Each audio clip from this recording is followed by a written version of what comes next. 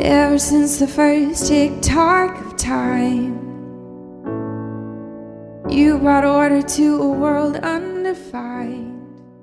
Welcome to the Genesis West Podcast. Welcome to the Genesis West Podcast. Welcome to the Genesis West Podcast. Our teaching team is made up of men and women who love asking probing questions of each week's scripture portion, to which our community responds with curiosity, courage, and a desire to expand in faith, hope, and love. We follow the Revised Common Lectionary, and we follow the church calendar, because they anchor us in something which can hold us, no matter what life throws our way. We exist to join God's work of cultivating new beginnings in all of us, everywhere. Cultivating new beginnings in all of us, everywhere. We exist to join God's work of cultivating new beginnings in all of us, everywhere. We hope you enjoy this week's teaching. We hope you enjoy this week's teaching. We hope you enjoy this week's teaching. Thanks, Linda. Hey, everybody, my name's Steve Weens. I'm the pastor around here. And hi, Claire, you're in town this weekend. Oh, my gosh. Claire Wyatt is doing MBA, and she's almost always gone, but there she is. So, hi, Claire.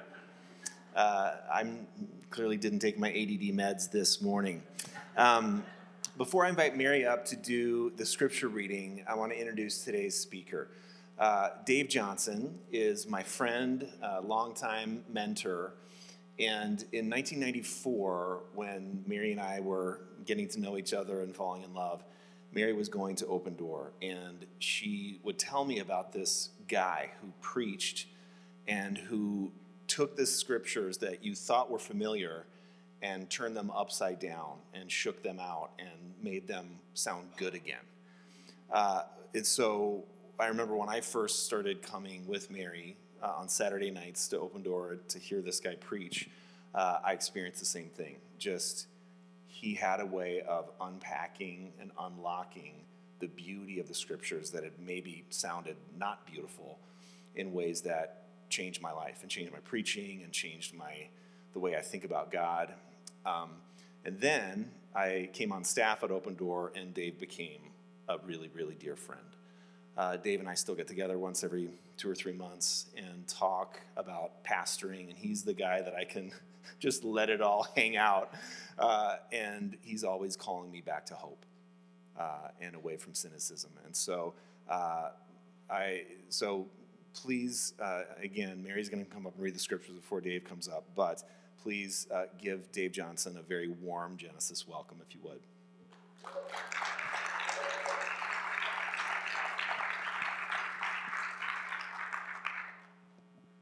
Morning, friends. This is not planned, but I just also have to say how excited I am for you to hear this voice today. Dave is the first person I ever heard say that the Bible could mean more than just that one thing. And the first place I really understood that this messy, wonderful love we experience with each other is just a shadow of what the divine presence and the Maker has for us. And so this is someone that is a father to my spirit, and I'm excited for you to experience him. So the scripture, Jeremiah 2, verse 2, thus says the Lord, I remember concerning you the devotion of your youth, the love of your betrothals, your following after me in the wilderness, through a land not sown, full of thistles, and a path uncleared. I remember concerning you. Do you remember me? The word of the Lord. Whew. Mary, I'm thinking it wasn't just your turn to read, that this was intentional, and I'm very glad. You have a way of bringing life to the text. On the way over here, I had this memory of Mary wrote a Mother's Day prayer for our church a few years ago, and it so blew me away. I think I got a copy of it the week before. It so blew me. It was so full of, I preached her prayer that week. So it's like your stuff is up there with scripture. I exegeted. I did. It was like, this means this. You know that means that anyway. I went a little crazy, but it was incredible. I am delighted to be here. I'm Yeah, thrilled, I think, would be the word when Steve texted me, because he doesn't call, he just texts. Thank you. You know him. Okay, good. My immediate response was yes. Before I even knew if I could, I said yes. I didn't know if I was even going to be in town. I said, yes, I'll change that. My second response actually was, about time. Anyway, he's been to our church like 50 times. And so anyway, the next day, though, he texted me some of the details of the service. And then in bold letters was, don't forget, 25 minutes max. All caps. I texted him back, ha! All caps. Actually, he knows that I think if you can't say what you have to say in 25 minutes, take 30. So anyway, okay. I know that your preaching schedule follows the lectionary. At Open Door, we did that too the last several years. I was there and I loved that. This week is the sixth Sunday of Epiphany. So I'm saying that because I don't want you to think I'm just blowing that off. But when Steve offered some flexibility, if I had something fresh and something that felt strong and present to me, I knew what it would be. And it was this call that you heard Mary just read to remember. I remember concerning you. Do you remember me? And while there are a number of reasons that text stirs things in me, the first and most obvious is this, I think, how human it feels. And vulnerable too, because this is God speaking through the prophet to his people like a human being. He's talking like a person to a person, and there is in his voice a kind of sadness, almost like a lover who's begun to wonder something you shouldn't have to wonder, like, are we still a thing? Has something shifted in our relationship? If you gone away, are we in this together still? Because I remember, do you? Remember. But then beyond that question and how human it feels, which is the first thing that got my attention. The other thing about this is, and this got my attention a long time ago, is how often some version of that question shows up in Scripture, all through the Scriptures.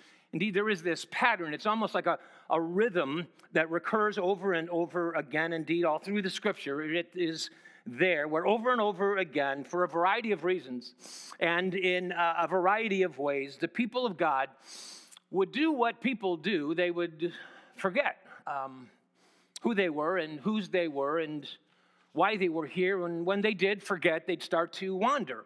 As if in a stupor, they'd get lost, sometimes even going into exile. And so there was this pattern of forgetting and remembering and getting lost. And then over and over again, there'd be this recurring thing where God, through the prophets, would begin to cry out again, it's time to remember, it's time to return, indeed, with all your heart. The prophet Joel says in Joel chapter 2, verse 12, so we've heard Jeremiah say this, now Joel says, return to me, God, through the prophet to the people, to the Lord your God with all your hearts, and you don't need to be afraid. He says in verse 13, as if I'd punish you for forgetting, for he is gracious and compassionate, slow to anger, abounding in love, but there's no time to waste. The prophet Joel says in verse 15, so sound the alarm, blow a trumpet in Zion, sanctify the congregation, proclaim a solemn assembly. It's time to remember and to return, first of all, to our God. And every time they did return, and they did return, just like they forgot, they would also return. They'd be awakened. There'd be a revival of sorts. They'd be revived. Like someone who'd been sleeping, now they're awake. Like someone who'd been groggy, now they're alert. Like splashing water in the face of someone who's coming to. When they do start coming to, they start to remember.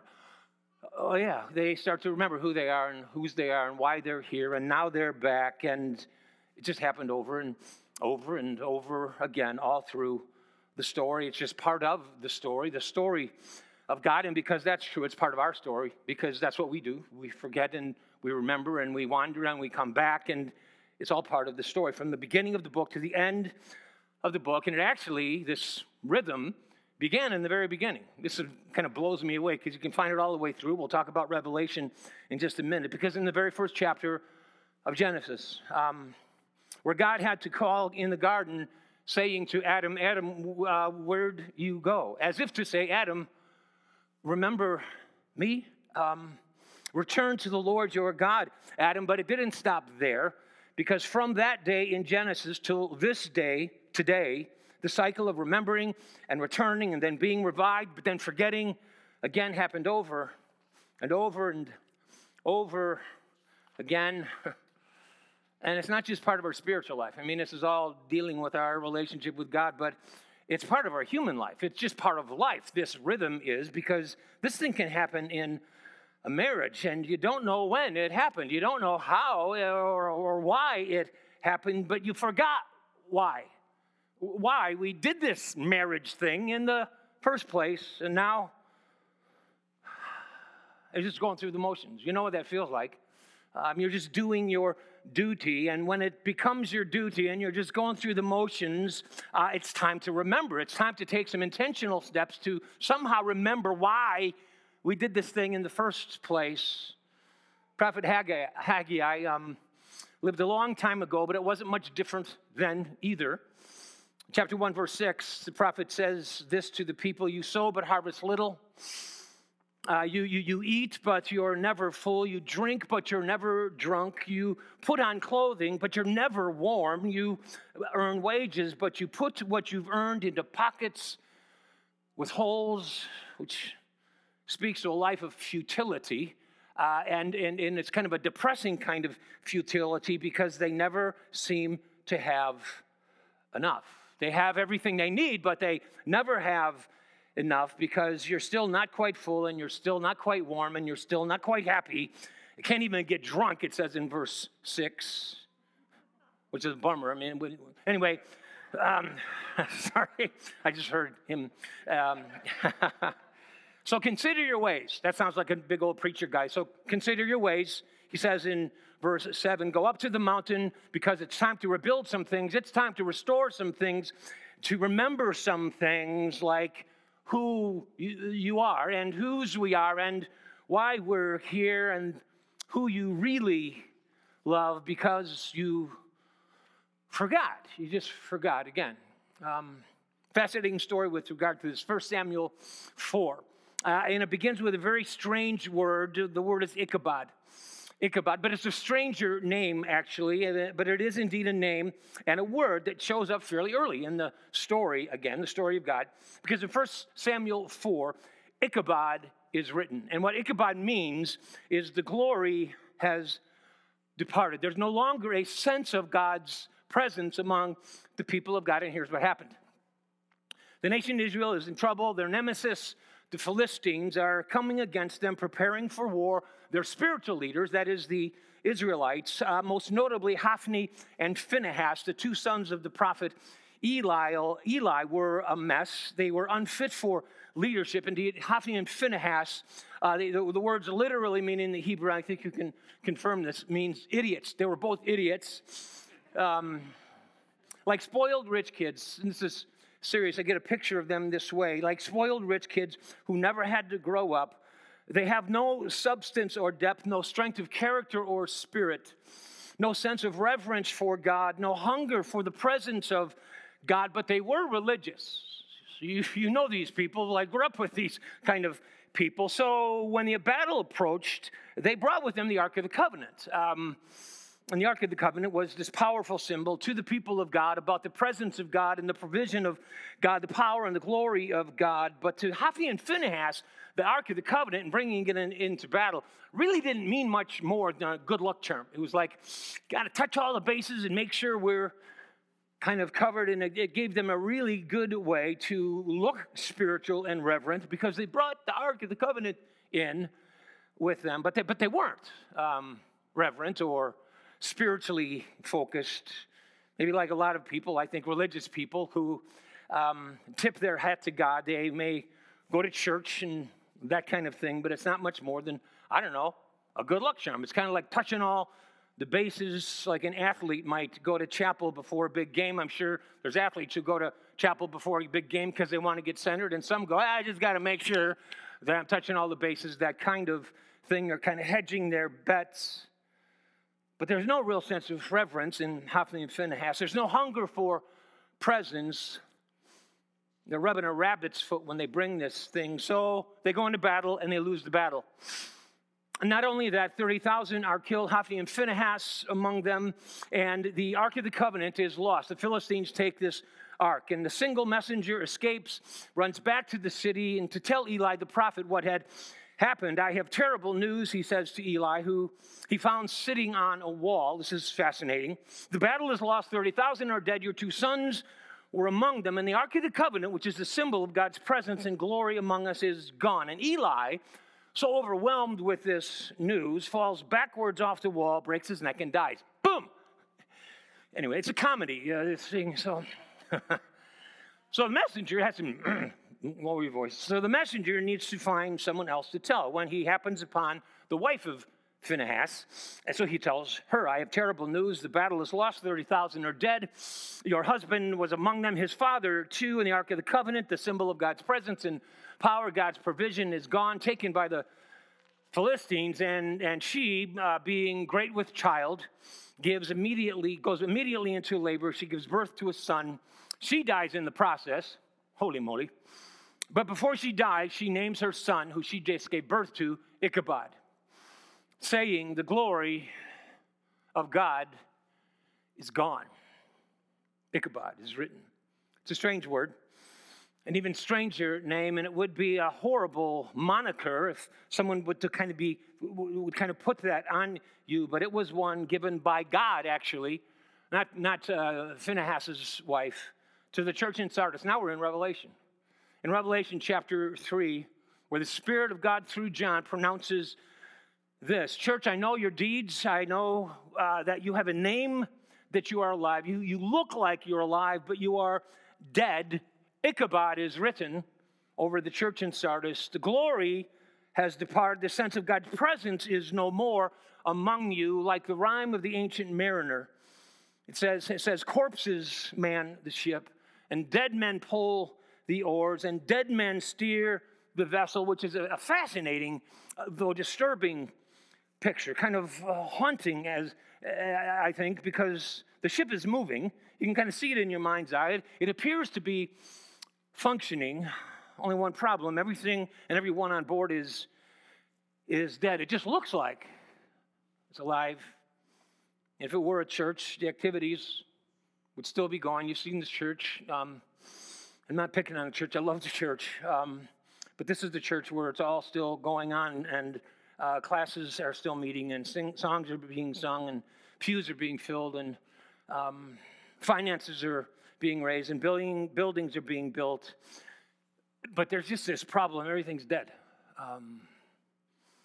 Lots of activity and movement, lots of noise, just no life. Ichabod was written. The sense of presence is no longer there. The glory has departed. And what's tricky is this, in this picture, that from a distance, everything looks good. Sermons that are entertaining, informative, and funny, maybe even bring a tear to your eye from time to time. Good insight there.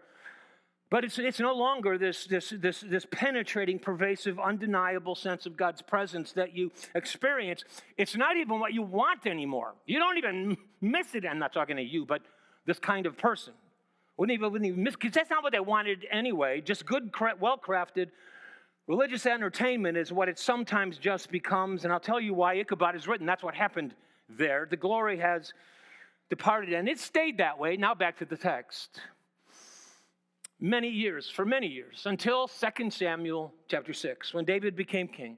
And when David became king, he said, in effect, it's time to remember, literally to bring this thing back, to rebuild and return and restore what was lost. And what was lost in David's time, and what he noticed, was not just the Ark of the Covenant, it was the Spirit among the people of reverence, the sense of God's presence. Ichabod had been written, the glory was gone, so we're going to get it back, is what David said. Pretty much the first thing he did when he came upon his throne. And when they did, in 2 Samuel 6, the people sang and danced and laughed for joy. Verse 15 of chapter 16 says there were shouting and the sound of trumpet as David and all the people of Israel brought up the ark of the Lord, and they were dancing before the Lord with all their might. And when they experienced that sense of presence and joy again, having lost it for such a long time, I'm sure they thought, we will never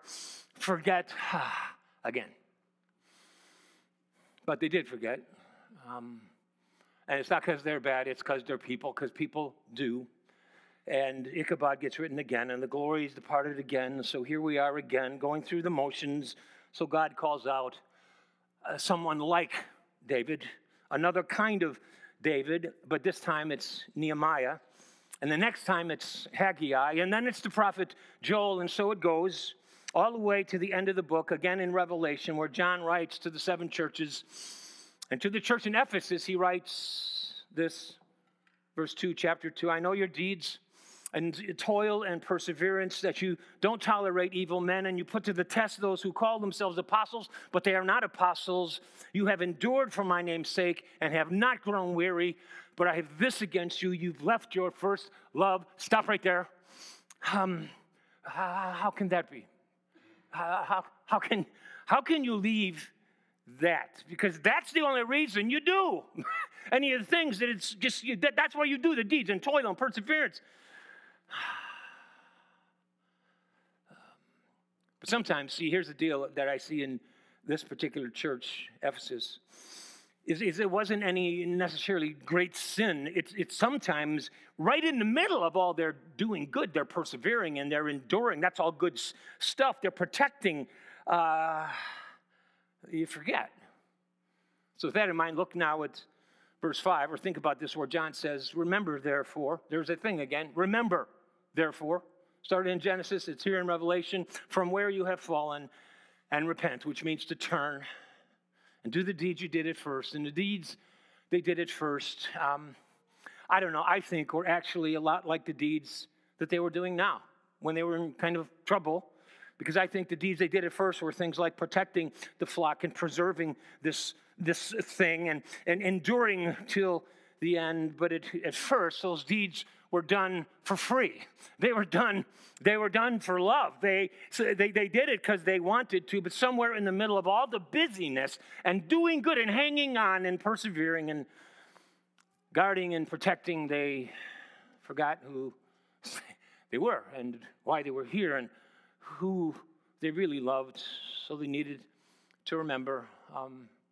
And I would liken it to a family, to a husband and a wife, because you started in love. I mean, you did. And it was real, but then you started doing life. It wasn't sin. You just started doing life. See, after the honeymoon, you actually had to go to work. I hated that.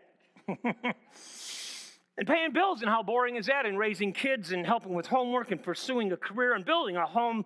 So I know your deeds. I know your toil and perseverance in this relationship, in this family, that you've worked hard to protect and defend the sanctity of this thing. So you've endured and you have not bailed out. But I have this against you. You've left that first love. Not because you're bad, and certainly not because you're lazy, but because you've forgotten why you got married in the first place, why you wanted children to begin with, why you were so willing to sacrifice whatever it would take to build a home together. So you need sometimes to remember and return and rebuild and then restore. My wife Bonnie and I will have been married 46 years next month. Woo! 40. Oh, wow. We were 12 when we got married. In the early days, trust me on this, we didn't get much right. But there was one thing I think we did get right.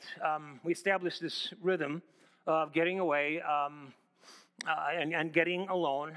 We'd steal a day here, a day there. I was in the ministry, so you had to kind of steal your time. I actually had a real big thing about taking Monday off, and she was able to do the same, so we'd protect that day. And one of the things we love to do on Mondays, this is a great thing for pastors, but on Monday you can go to a movie and nobody's there. So you get the whole place to yourself. And so Bonnie and I would go to movies on Mondays and sit in the back row and just make out the whole time. And it was just wonderful. I remember you. And I'm serious. No, I'm joking about the... Well, I'm kind of not joking about, but what I am trying to get to, those are times you just start looking at each other again. I forgot you.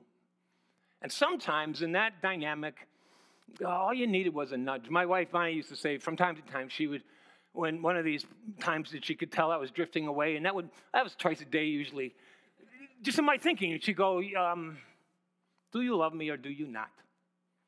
You told me once, but I forgot. And I'm back. I'm back. So she says that because sometimes all you need is a nudge. Sometimes you need more. Sometimes we need to be shaken, and it's a kind of a rude awakening, and sometimes it's a bit of a journey home, but you can do it, and when you do, you rediscover reverence for God, and it results in worship of God, which brings with it the glory of God simply because you remembered and returned. Let me close where we began with the word from the Lord that Mary read, Jeremiah 2:2. Thus says the Lord God, I remember concerning you the devotion of your youth, the love of your betrothal. I remember your following after me in the wilderness through a land not sown, full of thistles, and a path uncleared. But it didn't matter that the path was uncleared. Because you were full of first love passion, you'd have gone anywhere to be with me, says God through the prophet right here. You would have done anything to serve me. I remember concerning you. Do you remember me? And if you don't, then blow a trumpet in Zion. Sound the alarm. Gather the people, consecrate a fast, proclaim a solemn assembly. It's time to remember, and there's no time to waste. And then return with all your heart. Return to me. Let me close with this benediction, and then we'll go to the table. Just receive this. It's a Ted Loder prayer in this moment. Draw us to yourself, Lord, and help us to remember. And in the remembering, become aware. Not so much of what we've given as of all we have received, and so have yet to share. Send us forth in power and gladness and with great courage to live out in the world what we pray and profess, that in sharing we may do justice, make peace, grow in love, enjoy ourselves, other people, this world, and you forever. Endings are a place where life is remade. Thank you for listening to the Genesis West podcast. If you find yourself nearby on Sunday, we'd love for you to join us for worship. We meet at Elam Church Center in Robbinsdale, Minnesota. If you have any questions or would like to connect with us, please visit us at www.genesiscov.org.